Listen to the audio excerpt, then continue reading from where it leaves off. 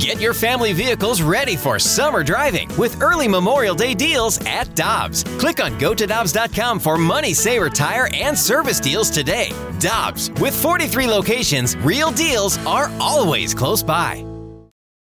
It's only a kick, a jump, a block. It's only a serve. It's only a tackle, a run. It's only for the fans. After all, it's only pressure. You got this. Adidas. I can tell you, without even speaking to Greg Amsinger this morning or about baseball coming back within the last couple of weeks, that his summer so far has been ruined. As much as Greg likes golf and being around the kids, there is a passion for baseball in Greg's life, and there's something missing, I'm sure, from his heart right now. And Greg is with us on the Brown and Crouppen Celebrity Line on 101 ESPN. Mr. Amsinger, it's great to hear your voice. How you doing today?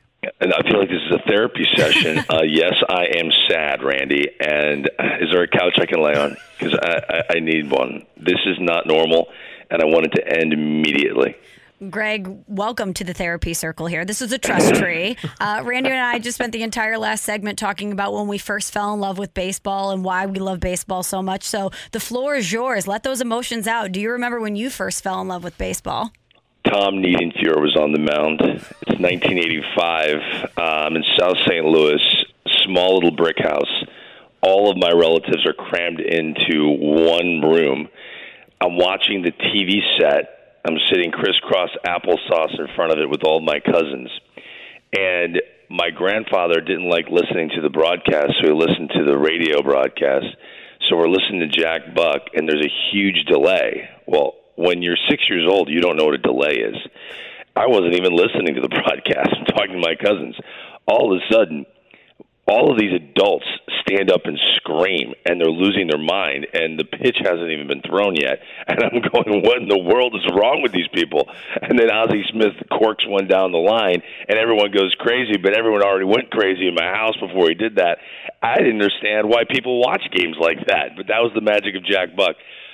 Seeing that much happiness be created through a swing and the contact of bat and ball, and to watch the frenzy that ensued, man, I fell in love. That was the day I was like, I'm going to start buying baseball cards. I'm going to start collecting this stuff. I want to know everything about all these players, and I became obsessed. It was all in that one moment in 1985. Ozzie Smith sending the folks of St. Louis into a frenzy. Doesn't get any better than that. And you've been front row for so many moments now.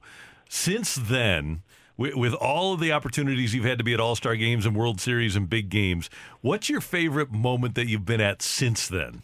Well, my favorite moment would have to be right before the final out in 2011. And you have to understand, I've been at MLB Network since it started in 2009, so it's the best World Series that I'd ever seen. Everyone always goes to Game 6 for obvious reasons, absolutely. But the Cardinals are about to win the World Series. We have our entire production staff in the tunnel of Busch Stadium ready to go out the right field wall and start setting up for our post-game show. And here I am standing there. I'm 30 years old, 31. I'm standing looking up at this little tiny television that's in the tunnel. And Randy, you've been there a million times. There's on top of like a refrigerator somewhere where staff and crew can get a drink. There's this little tiny TV, and someone snapped a picture of me watching the final out. I had no idea who was next to me, but everyone thought it was hilarious. I was so fixated on looking at the final out. When I saw the final out, I turned and I hugged the person that was watching it with me, like right next to me. And that person was Fred Bird. So then we go out onto the field, and we're about to go live, and they're all celebrating on the field. Here I am in St. Louis, my hometown, and here comes Tony La Russa up on the set. Here comes Albert Pujols up on the set. They're counting us down from 10. We're about to go live. We've got the last moments in a Cardinal uniform for Albert Pujols and Tony La Russa, and I got to tell you, I thought about it at the time. I'm not just saying that now as a Monday morning quarterback. I thought about it at the time, that this would probably be it for both guys. And I looked over, and Albert and Tony are distracted. They're up there waiting with a microphone, and it's me, Harold Reynolds, Kevin Millar, and Al Leiter. And I look at the guys, and I go, fellas, I know this is another World Series show to you, but this is one of the top 5 moments of my life, and you're all a part of it. So that was, no doubt, the best moment since then. And no pressure, Greg, to put on an amazing show. Can I give you one other little side note there? So they threw to me live, and they're like, Greg, take it away from our studio. I literally, this is so cheap, so bad, but it's so Greg. I kind of paused. I sat up, and I put my arms out, and I counted for like 2 seconds, and then I started talking because I wanted a really nice screen grab so I could put that moment into a frame, which I have in my sports bar in my basement. How hilarious is that? That's awesome. That is amazing. I can't believe you had the foresight in that moment to even realize that, because I think I would have been so overcome with emotion. But speaking of emotion, Greg, now that we've really just laid it all bare about how much we love baseball, what do you think? Are we going to get any this year? Yeah, because at the end of the day, as much as the owners and the players talk about money, they love baseball as much as we do, if not more. And they don't want it to go away. This is all part of the dance of negotiations. I've never been in a labor negotiation. I've never been in a situation that's as unique as this with a professional sport. But, you know, in my line of work, we have agents and we have negotiations. And sometimes they get rough. And I'm only speaking from what I know. Usually when both parties want to work together at the end of the day, like, I don't want to leave MLB Network, and MLB Network doesn't want me to leave, as bad as the negotiation can get, and as much leverage gets thrown around, at the end of the day, something gets worked out. And if you have a lot of leverage on your side over your employer, if you do, it usually goes to the 11th hour. And in this case, the players have a lot of leverage. So this is going to go all the way to the end. What's the outcome? That remains to be seen. I do believe that you're going to continue to see the owners slide more chips to the middle of the table. And the players, I don't think, are going to get exactly what they want, but it's going to be enough. It's going to be enough to make sure that we play, because even these young players who are 23, 24 years old, and they sign club-friendly deals, and they want their $7 million because it's a lot of money, even they understand what the country needs right now. Even they understand the importance of this sport coming back during some of the worst 3 months we've experienced in our lifetime. So I think at the end of the day, I'm glad you guys started this segment talking about when you fell in love with baseball, because it's that love for this game that will bring this sport back onto the field. Greg Amsinger, MLB Network, with us on 101 ESPN, and he will be hosting the MLB Draft on MLB Network. This will be a strange one, won't it? And I guess the first round even will be strange. You put so much into it, but we don't know as much about the players that are going to be selected because they didn't get a chance to play due to COVID-19. Yeah, stranger because I'm going to have a beard and a slick back, so that really throws it out of whack. It's going to be a very I've seen it, and it looks good. I like it. Oh, thank you. I try to keep it groomed. But look, I always thought that if you don't play a senior high school baseball season, then you're not going to get seen. But from what my friends Jim Callis of MLB Pipeline, Carlos Collazo of Baseball America tell me, if you're a junior and you wrapped up your junior year, and as long as you got that summer to kind of like before your junior year to showcase what you got, you're good.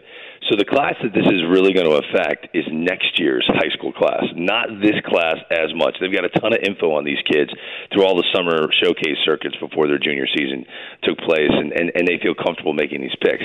There's one guy that I think could land in St. Louis, and I know it sounds crazy. His name is Nick Bitsko, Bitsko.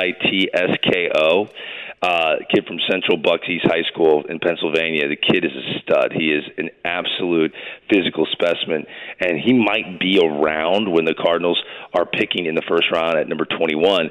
What's fascinating about him is he's only played 2 years of high school baseball. This kid was so good, he was throwing 98 miles an hour, that he reclassified He's a junior. He's a class of 2021 kid. He found out he's not going to have any high school baseball as a junior. And he's like, you know what? I'm such a stud. I don't even need high school baseball anymore. So he reclassified, and this is a kid that's going to be in the first round, signed for millions of dollars, and he played 2 years of high school baseball. Isn't that amazing? Wow. That's phenomenal. Well, Greg, we started this interview sharing some memories, so let's end it in the same vein. Long gone summer debuts this weekend. Randy and I have been counting down the days until we get to relive the McGuire-Sosa home run chase of 98. So take us back. What's your most vivid memory from that time? Well, it's an embarrassing one looking back, but I think you have to take the cheating out of it. If you just take the cheating out of it, which I'm going to assume they do a little bit on ESPN just to get this to be the feel-good story, it was at the time. My favorite story is the night he broke the record, and night game, Busch Stadium. I'm in college, freshman in college, and me and all of my friends drive to Busch Stadium. We don't have the money to actually pay for a ticket on a big marquee night like that. But as you all know, after the seventh inning, bottom of the seventh inning, they open up the gates. So we were able to sneak in with plastic cups. When the game was over, I scooped dirt up because I wanted dirt from the field. I still have dirt from the field. And my kids look at me and they're like, Dad, what in the world is this? Because I've got all this different sports memorabilia. And I go, well, it was a really good idea at the time. Trust me, if he didn't do steroids, that dirt would be worth something. But I don't think they were buying it. That was how much we were obsessed over it. And what was great was you had two very different looking acting superstars who played within a heated rivalry. And you guys will agree, it really actually brought the Cubs and the Cardinals closer than anything ever in that rivalry's history. As much as we were rooting for our guy and the Cubs were rooting for their guy, to see the two of them embrace each other as much as they did was a wonderful sportsman-like example that we want our kids to kind of follow. Great sportsmanship, other than the fact that they were cheating usually. Other than that, it was great sportsmanship. Greg Amsinger, looking forward to seeing you on the draft, and I want to have you talking about Major League Baseball again on MLB Network. I'm geared for watching MLB tonight at some point during the summer. It's going to happen. A week and a half we'll be celebrating. I was on the phone yesterday with my friend Joe Girardi, and he's fully expecting the abbreviated spring training to happen in the home ballpark. So he is getting ready. He's driving up to New York. He's going to be in Philadelphia for the spring training. So he's got a sense of what's going on, and I think it's looking good. I think as bad as the reports sound, just close your eyes to it. It's going to get done. A week and a half away, spring training should get started. Love it. You're the man. I appreciate you taking the time, and we'll see you soon. All right, guys. Have a great day. You too, Greg. Thanks.